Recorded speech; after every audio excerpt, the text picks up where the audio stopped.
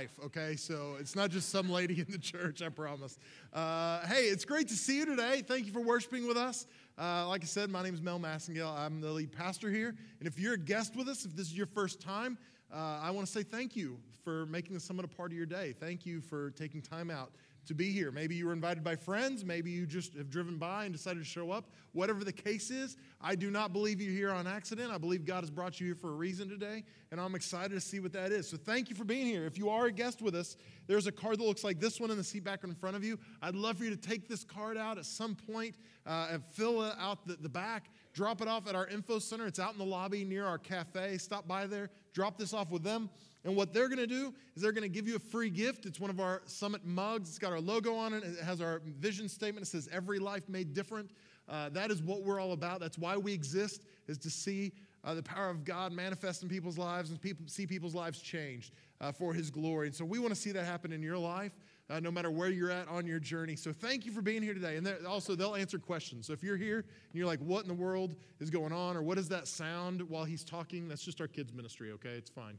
We want them to have fun. So they'll answer any of those kind of questions for you. So stop by there, connect with them, get a free gift, and they'll answer the questions. If you are here and you're wondering what in the world is happening with the set, and is it always the Asian theme? We'll get to that in a second. It's not, but it is for a few weeks. So again, today isn't very Valentine's-y, if I can say it like that. And if you were hoping for a Valentine's message from church, I'm sorry. I don't even know what that would mean necessarily. So anyway, this is not your day. But I will tell you, we're going to have a great time together. We've already seen 11 people make decisions for Jesus this weekend, and we celebrate that, and that's exciting. And if you're watching online, I want to say thank you for worshiping with us too, no matter where you are, how you're joining us. If you're watching at summittogether.com or you're listening to this podcast or watching this video after the fact, thank you for worshiping with us. Missed you guys last week, but I'm glad to be back with you today. And one of the things I love about our church is that I've always said I want us to be the most generous church in our area. I want us to give more money away to other churches and ministries. I want us to bless the kingdom like nobody else. And God is giving us those opportunities. And one of our partners is Seeds of Faith Christian Academy here in town. It's a private Christian school that endeavor to see kids' lives change through Christian education, and they do a great job of that. And one of our members is the business director at Seeds of Faith, and she's with us today, and she's going to share about Seeds of Faith with us. So if you would, please welcome with me to the stage Megan Rudick. Come on up, Megan. How are you today? Great. Good. I appreciate you being a part. I appreciate you taking time to introduce our people to Seeds of Faith Ministry. Why don't you tell us a little bit about Seeds of Faith? Okay, great. Seeds of Faith started 9 years ago. The people that started it just had a vision to have a Christian school here in town because they truly believe that to train up children the way they should go, it should be at home, it should be with their church family, and then it also could be education. So it's a great opportunity to do that if you're called to sending your children to private education. This is our 4th graduating year, so we have a couple graduates this year, and we're very excited for them and their future. That's cool, and we've got a number of our families that send their kids to Seeds of Faith, and we've had a number. In fact, one of them graduated last year. He's down at Liberty University, and some people, if they're not familiar with Seeds of Faith, might look at it and think, oh, it's just a little school, and I don't know what kind of education they'll get. But why don't you speak to that a little bit? Sure. Your children at Seeds of Faith, we have 115 children right now enrolled, and it goes from preschool to 12th grade. We have awesome teachers. They are dedicated and very well versed in their area of special, education, whether it be the English or math or whatever. And so our kids are very well prepared that if they want to go on to vocational school, they want to go into the line of work, or they want to go on to a 4-year college. We've had some get a full ride scholarship to Liberty based on academics and their community service and whatever else that they need to do there. We had a girl go on to Duquesne Pharmacy School. So to be accepted into that program must be, I'm sure, very rigorous. So yeah. She was very well prepared, and we're very excited for our kids and what their future endeavors are.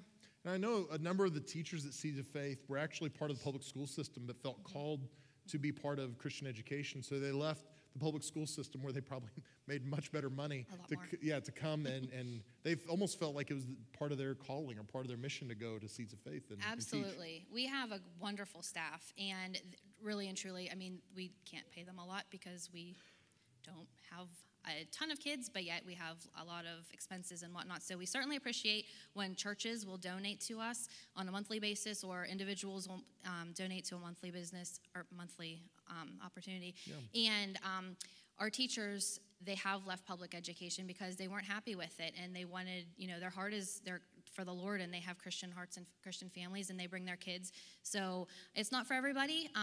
If you feel called to, perhaps maybe look into Christian education, there are opportunities here in Indiana. So please come and visit us, take a tour, and check out what we have to offer. Yeah, if you're interested in Seeds of Faith, I will say this.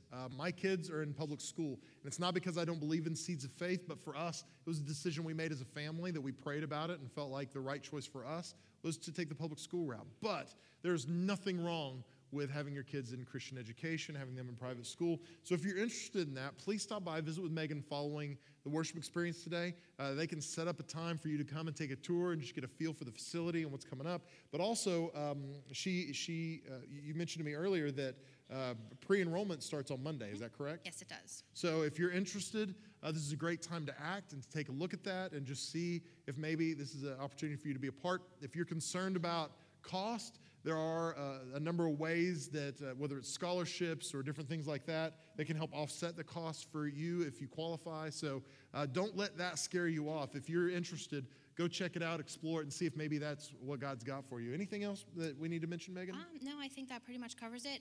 We have a lot of awesome volunteers. So if maybe you have some free time and you could volunteer at our school, we would certainly appreciate anybody to come in. We had a volunteer make bookmarks for us. So on one side there's a Bible verse, on the other side there's a little bit of information about us. So I have them back on the back table. If you'd like to grab one as you're on your way out, that would be great. And we just certainly appreciate, again, the church and all of your support. Well, thank you so much. Let's give Megan a hand as she's seated. We appreciate it, Megan.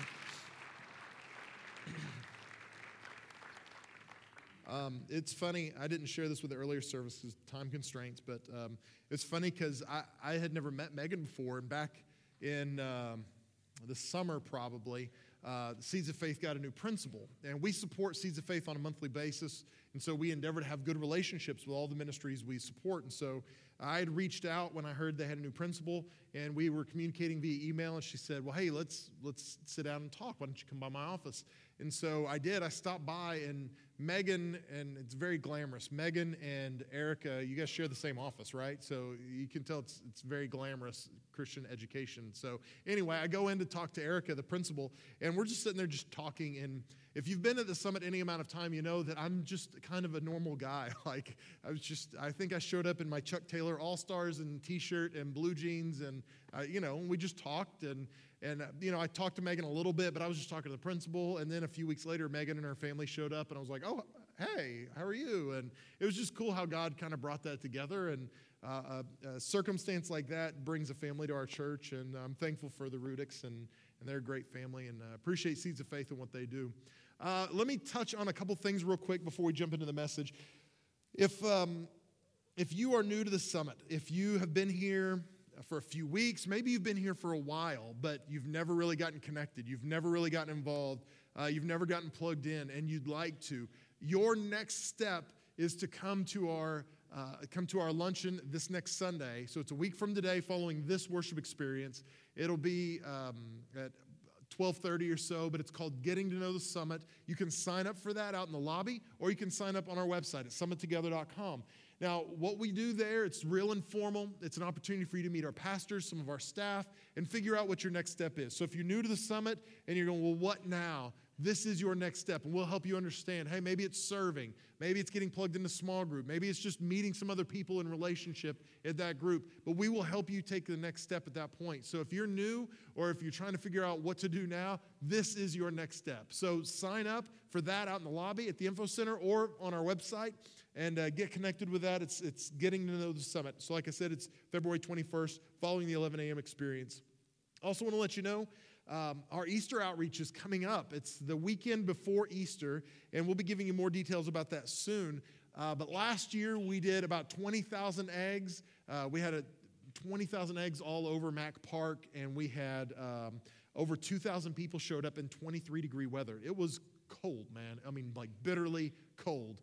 And people showed up with their kids in tow, bundled up like crazy to go gather up eggs. And we're expecting even better things this year. We saw families come to our church, people come to know the Lord, and it was really cool. So that was exciting, but this year it's going to be even bigger. We're going to have 30,000. Is it 30,000 or 35? 30,000?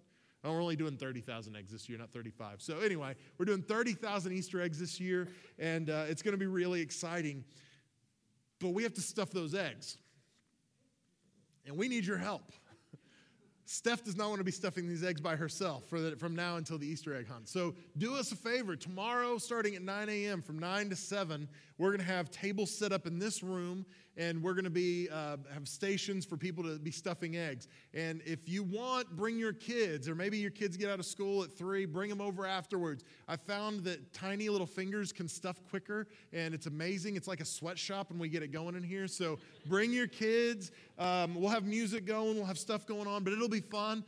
So come be a part of that, even if you can just come for a little bit and leave. Every egg that we stuff, this is not a promotion.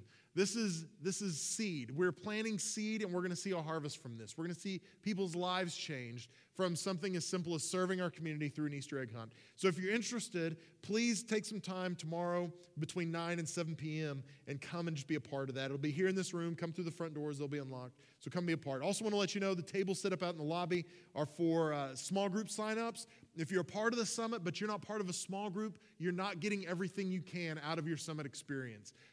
Because that is where we truly grow, is when we're connected in relationship with other people. And so if you don't have that, if you're not connected in relationship, you need to be. So please find a small group to sign up for. I'll be in the lobby. If you're not sure which group to sign up for, I will help you find a group. I can promise you. So please take advantage of that. You can also sign up on our website as well. Last week, we started a series, and Pastor Todd led us off, did a great job last week. I'm thankful for him and the word he brought. If you missed it, you can go back and listen to it on our website or through iTunes on our podcast. But he did a great job. And the series we started last week is called Deadly Viper Character Assassins. And the premise of the series is that we understand that God is real. But sometimes we forget that the enemy of our soul is real as well.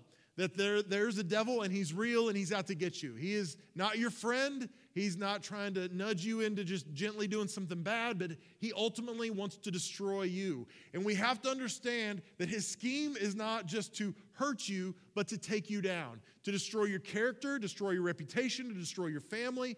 And we have to be vigilant about that. We have to guard our hearts. We have to protect ourselves from the schemes that he has and from the assassins that he is dispatching. And so this series is all about us protecting ourselves from the schemes of our enemy. And last week, Todd talked about the deadly character assassin of amped emotions and what happens in our lives when our emotions control our actions, when we let our emotions run wild, how deadly it is for us, how debilitating it is for us, and what it can do to our lives. And today, I want to talk to you about the assassin of character creep, because no one wakes up one day and says, maybe I can throw my family away. Maybe I can get a divorce. Maybe my reputation can be destroyed. Maybe I can get fired today. No one does that. But what happens is small decisions over time lead you to a place where you forfeit some of the most important things in your life. It's a slow erosion over time. A slow erosion of pebble by pebble, our character is washed away. But before we know it, we're devoid of character in our lives. Before we know it, we end up a place that we never thought we would be. We end up doing something we never thought we would do. We end up saying things we never thought we would say. And the reason is because the assassin of character creep has slowly chipped away, taken away our character. But before we know it, it's gone. There's an actual martial arts form from Thailand. It's connected to Muay Thai somehow, and I don't understand it all. But this particular form of martial arts, it takes advantage of the small stature of people from Thailand, and it targets specifically the knees and ankles. Doesn't that sound deadly? Like, watch out, they're coming for your knees, right? Like, what's the big deal? But what happens is the the person who's trained in these martial arts understands that their job is not to deal a death blow right at the start, but they're to be patient and chip away and have surgical strikes to the knees and ankles. And before you know it, their opponent is crumbled in a mess on the ground and they've won the victory. And this is how character creep works in our life. Character creep doesn't come to you one day and go, do you want to cheat on your wife? Because we'd go, no, right? I'm not going to do that. But what it does is it says, hey, there's your old girlfriend from high school on Facebook. Why don't you reconnect? That's how it starts. A small little thing. And before we know it, we've ended up someplace we never thought we would be. We're doing things we never thought we would do. And this is how character creep works. It is a slow erosion over time. My favorite character from the Bible is David. Something's happening behind me. My favorite character of the Bible is David. And if you're new to church, if you're new to religion and the Bible and you're not really sure about this thing, you might have heard about David before. He was the one who fought Goliath. So David slew Goliath. He was the young boy. He killed the giant. And we still hear about the story today. But he killed the giant, but his story didn't stop there. He went on to become a military leader in Israel and ultimately became the king of Israel. And he was known as a warrior. He was known as a leader. He was known as somebody who fought difficult battles. But he made some really stupid choices in his life too. So let's look at this together. 2 Samuel chapter 11, verse 1. This is where it'll start. It says, in the spring of the year, the time when kings go out to battle, David sent Joab. Joab was his general, and his servants with him, all of Israel. And they ravaged the Ammonites and besieged Rabbah, but David remained at Jerusalem. It happened late one afternoon when David arose from his couch and was walking on the roof of the king's house, and he saw from the roof a woman bathing, and the woman was very beautiful. Now, let me just set the tone for this. Springtime of the year in this area was when you went to battle. You couldn't go to battle when it was cold. Lord knows, none of us wants to go grab our swords and go outside and fight right now, right? It's too cold. Nobody wants to do this, so they were rational. They were like, let's wait till it warms up a little before we go kill each other. And so they did. So they would wait for the weather to warm up. It was easier to connect supply lines. It was easier to just to make things happen. So they waited for it to get warm. When it warmed up in the springtime, that's when they went to battle.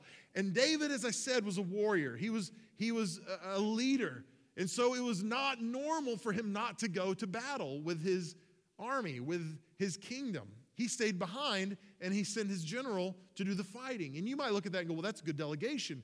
But that's contrary to who David was, because David was about the battle. He was about winning the battle and giving God the glory. And so he stayed behind when he probably should have been at war. So he stays behind, and beyond that, he was up on the roof. Now, if you look historically, a lot of times the wash basins, the bathtubs, if you will, were on the roofs of these houses because they didn't have hot water. So even in third world countries you see this, they'd put the water on the roof and let the sun heat the water. And so it was not uncommon for these houses to have places on the roof for you to wash yourselves. And so David, being the king, and if you look geographically at the castle, it was up in the highest place his palace was. And so he literally overlooked all of Jerusalem. He could look over the whole city. So from his vantage point, he could see all over town. He could see the rooftops all around him. So here he was, not where he was supposed to be, on the roof, taking a look around, and he sees a woman bathing. It says she was a beautiful woman. And what we see when the assassin of character creep is out to get us is that there's a pattern that arises in our lives. And it's pretty common. And it will happen to all of us. And so this is the pattern I want us to look at. If you're a note taker, you can take these notes. The first thing that we see about David and that we see about us is that David was somewhere that he shouldn't have been. Where should David have been? He should have been in the battle. He should have been off to war. He should not have been on his roof, right? He was supposed to be in some far-flung region of the Middle East fighting a battle. Instead, he sent other people. Instead, he was on his roof in a time of day that it's not unreasonable to think that people would be bathing and that women would be bathing. And so he probably shouldn't have been up there, but he was anyway. And see, This is not sinful necessarily. And this is how character creep starts. It begins not with a sinful decision, but with an unwise decision. Was it sinful for David not to go to war? No, it wasn't sinful. It wasn't breaking a biblical standard for his life. It wasn't like that. Was it sinful for him to go to the roof? No, absolutely not. He was the king. He could go to the roof. He could walk around. There was nothing keeping him from doing that. And this is how character creep begins in our life. It begins with little things along the way. It begins with us saying things like, well, it's not that big a deal. It's just a little white lie. It's not really hurting anybody, right? Well, what would it hurt if I had coffee with this woman? We're just going to coffee. It's not like anything's going to happen at the coffee shop. Well, what would happen? I mean, gosh, I know I shouldn't take that little bit of money from the company, but man, I've worked really hard and I deserve it. And I've really earned it. And we justify our actions. David could justify his action. And sometimes it's not even sinful. It's just unwise. And so we have to guard ourselves. We have to guard our hearts and protect ourselves. And we have to ask ourselves this question: where does this decision take me? Because it's not just simply about what we do, it's about where this decision leads. And that's what character creep does. It blinds us to the fact that this small decision will lead to another small decision, which leads to another small decision, which ultimately leads to a sinful decision. We have to guard ourselves. We have to protect ourselves from that. So here's David on the roof, away from the battle. He sees a beautiful woman and he has a choice to make, just like we do as well whenever we're faced with a dilemma like this. Probably not exactly like this, but you know what I'm saying. 2 Samuel chapter 11, verse 3 says this: "And David sent and inquired about the woman. And one said, 'Is not this Bathsheba, the daughter of Eliam, the wife of Uriah the Hittite?'" I love this because David said, "Hey, can somebody tell me about this woman?" And he's the king, so nobody's going to go, "Dude, what are you doing?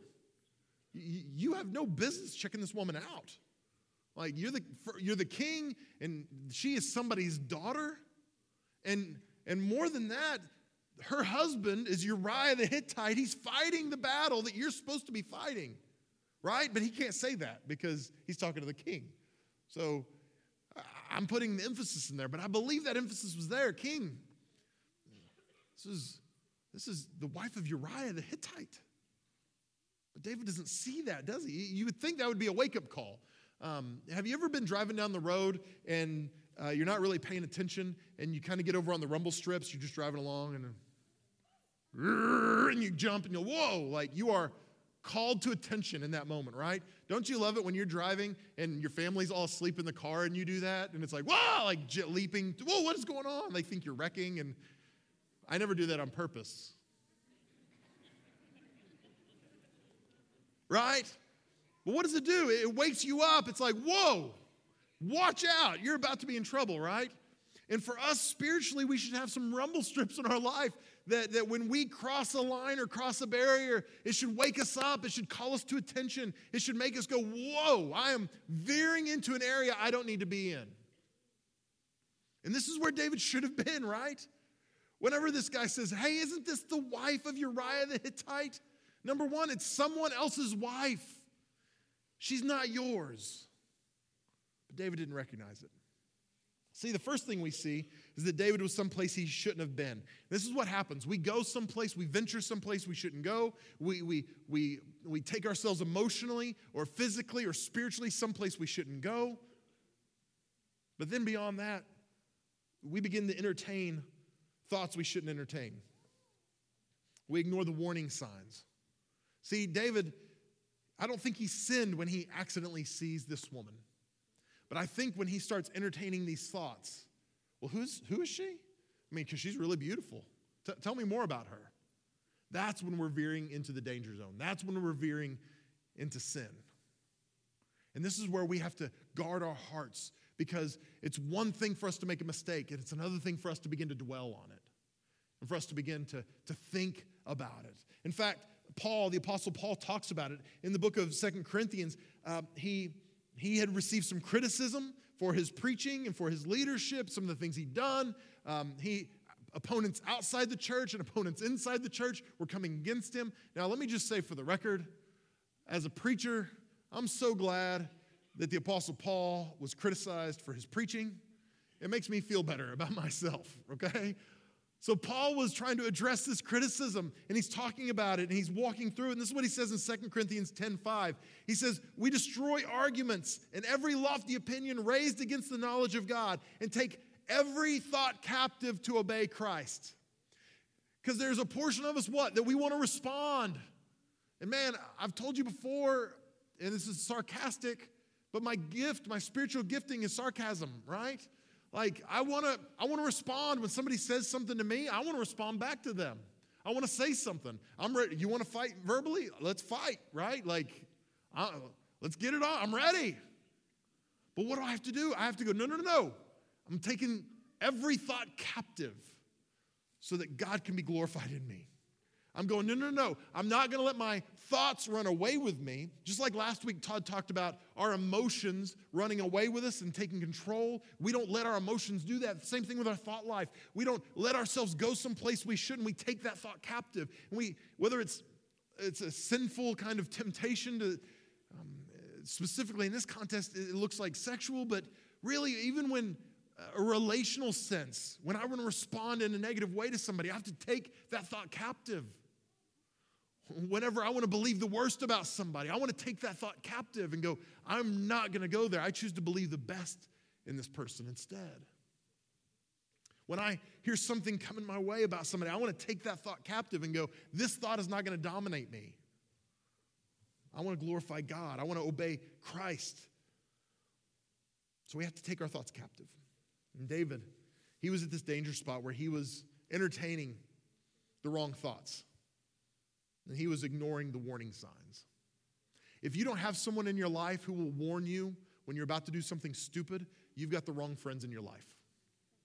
You need at least one really good friend who will tell you you're being a dummy. If you don't have that person, you need to find that person. You need somebody in your life who will say, hey, you don't need to be dating that guy. Yes, I'm looking at the IUP students right now. You need somebody in your life to tell you, you do not need to be dating this guy. He doesn't love God. He's going to take you to the wrong place. You're going to end up hurt. This is bad. And if you don't have that person in your life, you need to find that person. I will be that person for you. I don't mind. I've broken up with boys for girls in our college group before. I've done it. You're welcome. We have to have somebody in our lives tell us no sometimes. We have to have somebody in our lives tell us, you're going down the wrong path. I don't like where this is going for you. You are in the danger zone. And if we don't welcome that, we have to question what's going on in our hearts. See, someone was trying to warn David off, but he was not willing to listen to the warning signs. He kept barreling down this wrong path. He didn't even care what the warning signs said. 2 Samuel chapter 11, verse 4, it says, this is David taking another step. Ready? It says, so David sent messengers and took her, and she came to him, and he lay with her. Then she returned to her house, and the woman conceived, and she sent and told David, I am pregnant. Uh-oh. Right? This has no spiritual redeeming value at all, but I'm going to tell you this anyway. When I was in college, my first year of college, I didn't go to a Christian university. It was a secular university.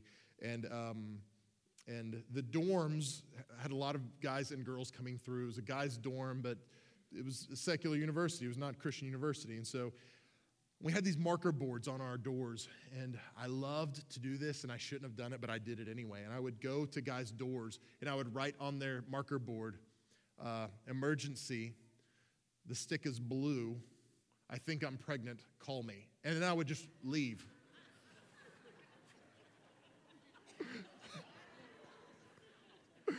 I know.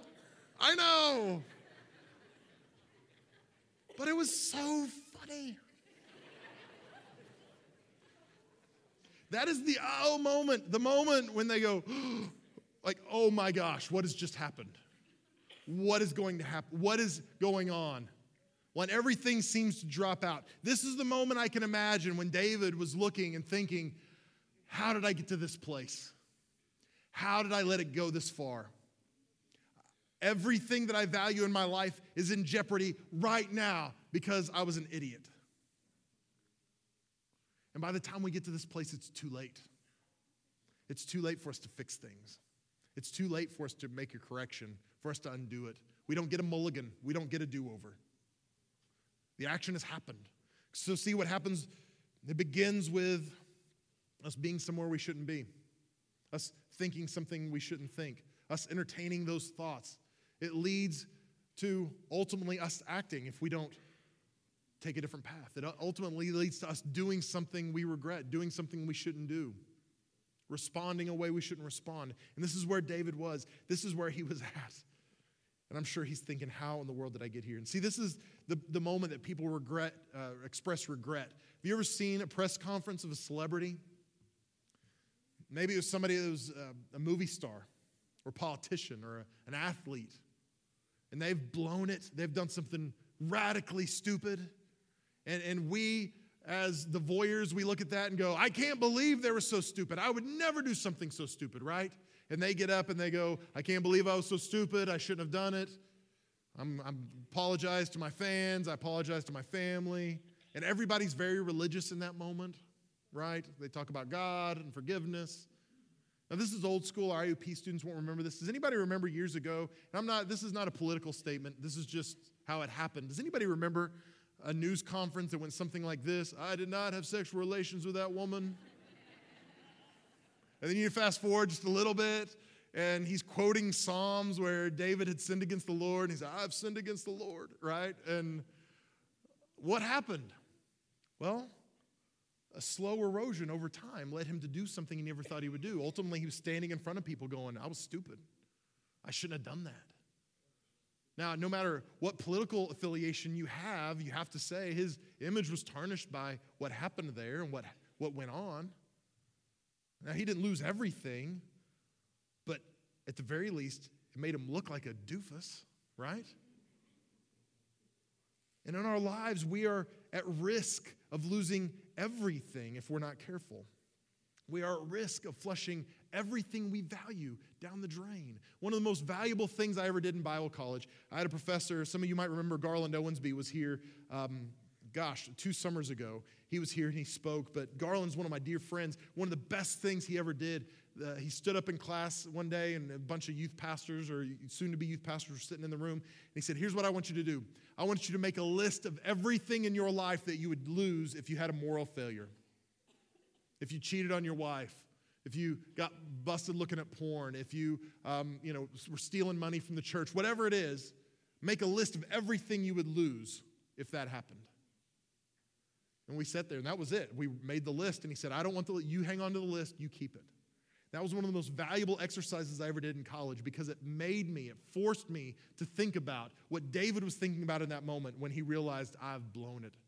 I'm at risk of losing everything. And that list was not a long list, but it was a really important list. It was family, my wife, my kids. It was my reputation. It was my job. It was my influence. It was my legacy. Because let's be honest, when we blow it big time, when we do something stupid, isn't that the fear of our lives that that's all we're going to be remembered for, is the moment we failed? I made that list. When we blow it, when we do something stupid, that's what's going through our mind. What have I lost? What have I forfeited? What's going to happen now? Let's go on in the story. Verse 6, it says, So David sent word to Joab, send me Uriah the Hittite. So Joab sent Uriah to David. When Uriah came to David, David asked how Joab was doing, how the people were doing, and how the war was going. So he doesn't bring this man to him and say, hey, listen, I got to confess something to you. That's not how that conversation went. He brings Uriah in. He goes, hey, buddy, how you doing? He's building a rapport with this guy, this man that he has betrayed. He's trying to build rapport with him. He's trying to smooth it over. He's still concerned about his reputation. He's still concerned about how he looks. He's still concerned about maintaining the status quo. So he brings Uriah and he has this conversation. He tells Uriah, he says, you know what, man? You've earned it. Why don't you go home, see your family? And his hope is that Uriah will go home, spend some time with his wife, and when he goes back to the battlefield, and if everyone finds out his wife is pregnant, they're going to celebrate and say, oh, Uriah came home, his wife is pregnant. It's great, right? And then David will be off the hook. So that's what David's goal is. I want to escape consequences at this point. But Uriah threw him for a curve. Uriah said, I can't do that. All the people in my platoon, they're on the front lines, and I can't do that to them. They don't get to experience that. They don't get to the comforts of home, laying in their bed, seeing their family, so I'm not going to do that either. I can't do that to them. He had too much character. How ironic is that? That the king, the man after God's own heart, didn't have the character, but this grunt on the front lines did. So David didn't stop there. In verse 13 it says, and David invited him, and he ate in his presence and drank, so that he made him drunk. And in the evening he went out to lie on his couch with the servants of the Lord, but he did not go down to his house. So again, David said, I'm going to do whatever I have to do. He gets Uriah drunk. But still, Uriah refuses to dishonor the men that he serves with.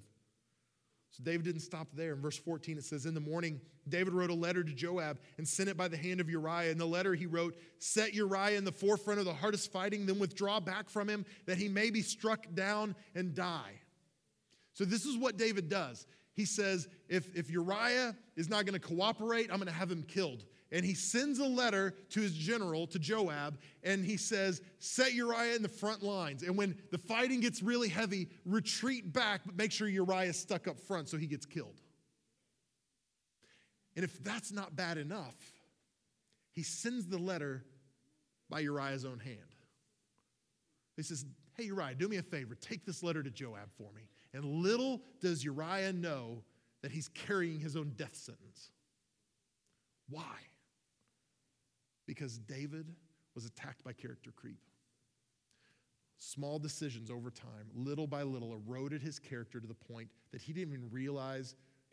No, I think he realized what he was doing. He didn't even care what he was doing. He was making decisions that he never would have thought he would have made before. See, if you would have asked David before this happened, David, what do you think about having an affair with a woman who's not your wife? And more than that, taking her from her husband, having her husband murdered. What do you think about that? He would think it was preposterous, right? That's crazy. I would never do that. If you ask CEOs of organizations who have embezzled money, if you asked them before, hey, what do you think about embezzling a bunch of money and losing your job? They'd have been like, that's crazy. I'll never do that. But what happens? One expense report gets padded here, another there. I'll pay for a vacation with this money. Before you know it, there's someplace they never thought they'd be. We see this over and over and over, and David's no different. He's having a man murdered to cover up his stupidity. We are so concerned. We are so concerned about how we look when we mess up. Have you ever fallen on the ice before? I never have, because I've got such good balance. I'm like a trained Olympic athlete here. But right, you fall on the ice. Typically, the first thing you do, all right, nobody saw me. Then you, oh my gosh, like, oh, right? You jump up immediately, like, oh, I'm fine.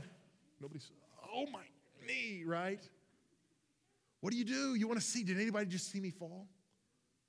And this was David's concern was, did anybody see me fall? How can I cover this up? How can I maintain the status quo? How can I prevent the consequences from happening? And he attempts to cover up. And this is what we do. We go somewhere we shouldn't go. We begin to think thoughts we shouldn't think. We act. And then we attempt to cover up. There's a Chinese proverb that says this: he has too many lice to feel an itch. We have so much sin in our lives that we can't even feel the conviction of the Holy Spirit anymore. We've walked down a path so far that we don't even see how far we've gone. This is where David was. When Bathsheba, Uriah's wife, heard that he had been killed, she went through a season of mourning, and then David got to swoop in and look like the hero. David came alongside her and he married her and brought him into his palace. He covered up the fact that he had done this horrible thing and had this man murdered. And not only that did he cover up his sin, but he looked like the hero because he looked like he had taken care of this poor woman who had lost her husband. Now, I said this earlier, but remember, David is a man after God's own heart. And if a man after God's own heart can do something so depraved and so nefarious and so ugly, why aren't we capable of doing that? Why would you think you're above doing something crazy or doing something stupid? The fact is, all of us have the ability to mess up royally, to blow it big time, to do things we never thought we would do if we let ourselves. If we let character creep begin to slip in and subtly take out our knees and ankles, begin to chip away and erode at the bedrock of our character and who we are, before we know it, we will end up someplace we never thought we would be, doing things we never thought we would do. This is where David was. So you might think, well, that's the end of the story, but that's not the end of the story, because this is a hard statement to make, but I'm going to say it. Your sin and my sin, our sin will never remain covered. It will always be uncovered. It will always be found out. I had a friend one time that said he would never cheat on his wife. And I said, how come? And he said, because if two people know a secret, that's one person too many. He said, somebody's always going to talk, so I will never cheat on my wife, right? The truth is our sin will always find us out. And I'm sure David thought, I got away with this, clean and clear. Nobody will ever know. It's going to be fine. But that's not how it worked out. If you want to read the rest of the story, as Paul Harvey would say, it's in 2 Samuel chapter 12. But basically, the prophet Nathan came to David, and the Lord had spoken to him about David's sin. And Nathan came to him and said, hey, let me tell you the story, David.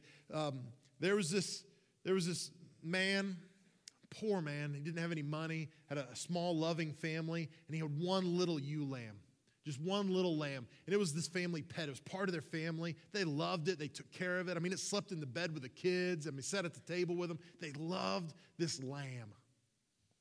And then there was this rich man. He had flocks and herds and thousands of sheep. And he comes to town. Some of his friends come to town, and he didn't want to take one of his own sheep to sacrifice, to give to his friends for lunch. So instead, he went to the poor man and stole his only lamb and killed it, and they ate it for lunch. That's what he served his friends. What do you think about that, David? David was fired up because his sense of justice was aroused, and he was mad. He was angry. And he said, that guy should be put to death. And Nathan said, yeah, you are that man. You are that man. See, David was so far removed from what he had done, he didn't even recognize the fact that he had gone that far. And the prophet said to him, you did this very thing. And I think today, no matter what we've done, I think the Holy Spirit could look at us and go, you're that man. You're the woman. You're the one who's gone farther than you thought you could go and done things you never thought you could do. Now, this is the thing. The great thing is there's forgiveness and there's redemption. Because David went on. There were consequences for what David did, but David went on to be one of the greatest king Israel ever had. He went on to be a very productive part of Israeli history and world history, for that matter. David didn't forfeit his place in the world because of his sin. His sin didn't define him. So we have an opportunity to be forgiven and be redeemed, but we have to understand that the assassin of character creep is waiting on you to bend the rules and to stretch the truth. He's waiting on you to mismanage those small decisions and take a haphazard approach to the details of your life. And it's time for us as Christians to draw a line in the sand and say, the little things matter in my life, and I refuse to sacrifice the little things. How many of you have ever seen the movie Titanic? Have anybody ever seen? Yeah, I'm sorry. If you haven't, it's like 20 years old. It's a spoiler, so I'm going to tell you. The boat sinks at the end. It just goes down. And the old lady, Rose, she's got the necklace the whole time. She just throws it in the ocean at the end. And if she really loved Leonardo DiCaprio, she would have let him on the door, but she didn't. She hogged the whole door for herself and let him die a cold, horrible death in the North Atlantic. It's not a Valentine movie, that's for sure. But the actual history of the Titanic is really interesting to me. The Titanic was constructed as an unsinkable ship. It was the largest sailing vessel ever made up to that point. It set sail in April of 1912. It had an A-list of celebrities on board, thousands of people, and they had paid a high price to be on board the maiden voyage, to cross the North Atlantic from Europe to New York, and they were trying to set record times. And so they had set sail, and you know the story. They struck an iceberg and sank within a few hours. Over 1,500 people died that night. And typically the story is that it struck an iceberg, and the iceberg caused the Titanic to sink.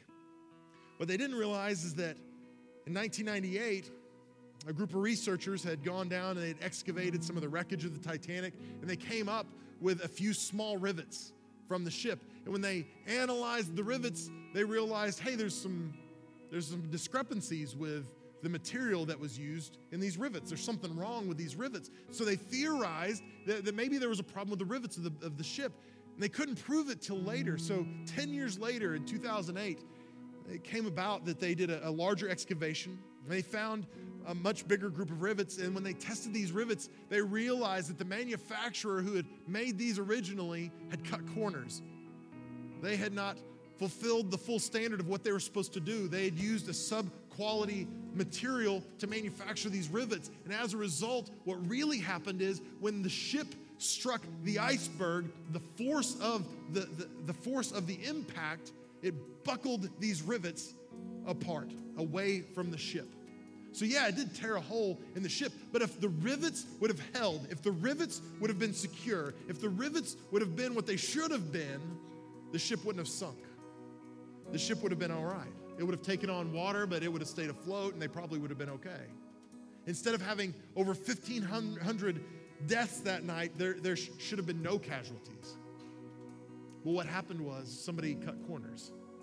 Somebody said, it'll be okay. It's just a rivet. It won't make any difference. It's not going to make an impact. How can these small rivets make a difference? But when you take one tiny rivet times 3 million, which was in that vessel, it makes a difference. See, in your life, you've got to ask yourself, do the rivets of my life, are they pure? Are the rivets of my life going to hold fast when the force of the impact comes my way? When I hit that iceberg, when I hit that barrier, what is going to happen to the rivets of my life? Are they going to hold firm, or have I cut corners? Because the little things matter in our lives. The little decisions you make matter. The little corners you cut now, they matter. The little white lie matters. The thing you think is harmless, it matters. What are we talking about? We're talking about everything. We're talking about your reputation.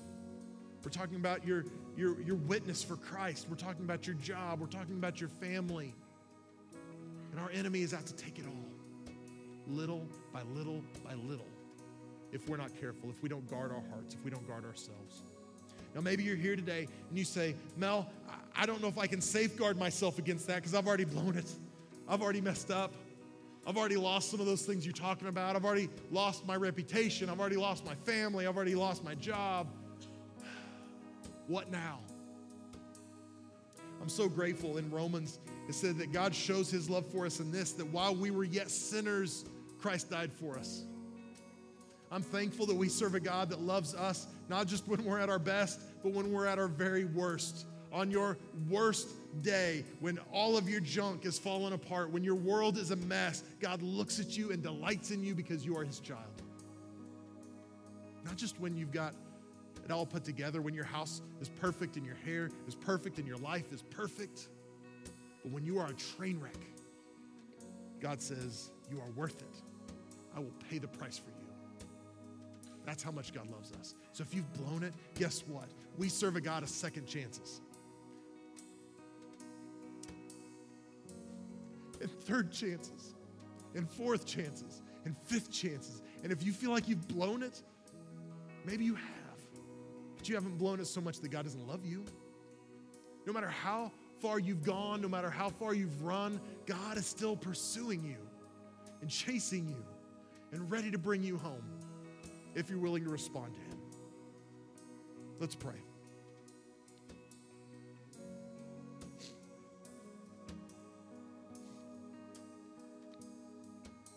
God, I'm so thankful for your undying love for us. Lord, I'm thankful that when we have blown it, when we have, Lord, let unwise decisions lead us to sinful decisions, God, I thank you that you're a God of restoration. You're a God that can put broken pieces back together. So God, I pray right now for this place. Lord, I pray that you would speak into us, God. Let your Holy Spirit bring conviction when necessary, but Lord, let it draw us to you. Have your way with us in these next few moments. Now, with your head bowed and your eyes closed, if you're here today and you said, Mel, I'm that person you were talking about. I've blown it. I've messed up. God, I've done some things I'm ashamed of and I'm embarrassed of, and I'm not walking with Christ, but I want to. I want to know him. I want to make him Lord of my life. And I'm just tired of living the way I've been living, and I need a change, and I need that change to be God. If that's you, I'm not going to make you come forward. I don't want to embarrass you, but I want to pray with you right where you're at. So if that's you today and you say, I need to make Jesus Lord of my life today, I want to get things right with God, would you just put your hand up real high where I can see it, and I'm going to pray with you no matter where you're at. Thank you. Here on my left, you can put your hand down, man. Thank you so much. Praise God. Thank you over here on my right. Thank you up in the balcony, 2, 3, 4, 5 hands up in the balcony, 6 hands in the balcony. Awesome. Down here on my left, you can put your hand down, ma'am. Another hand. Thank you so much.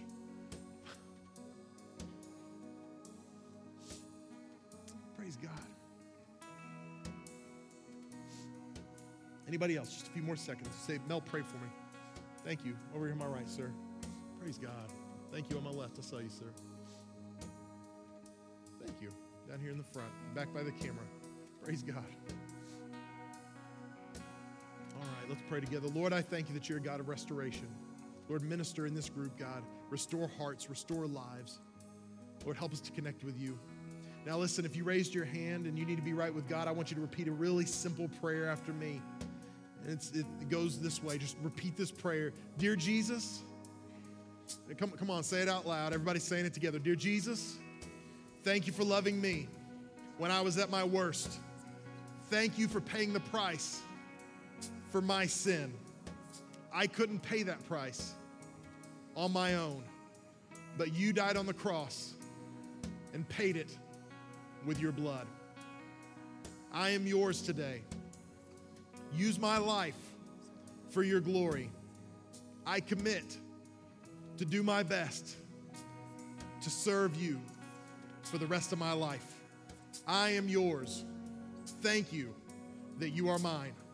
In Jesus' name, amen. Hey, come on, let's give God a round of applause this morning. Thank you, Jesus.